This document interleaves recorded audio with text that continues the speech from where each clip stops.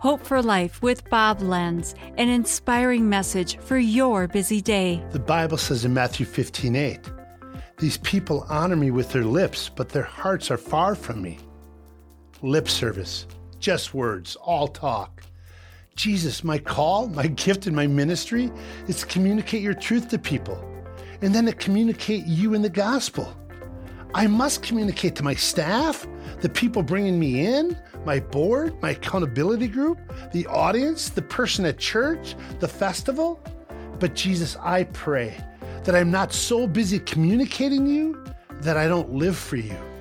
I desire to display you to my own family and to spend time with you as my priority, to be in love with you, to spend time with you. God, the only way to do that is to communicate with you first every day, to just be silent and listen, to listen to your word, and the words from your spirit communicate to me first. Jesus, help me be more than words. Help my heart be with you and you only. Only Jesus. This has been Hope for Life with Bob Lenz. Discover more at lifepromotions.org.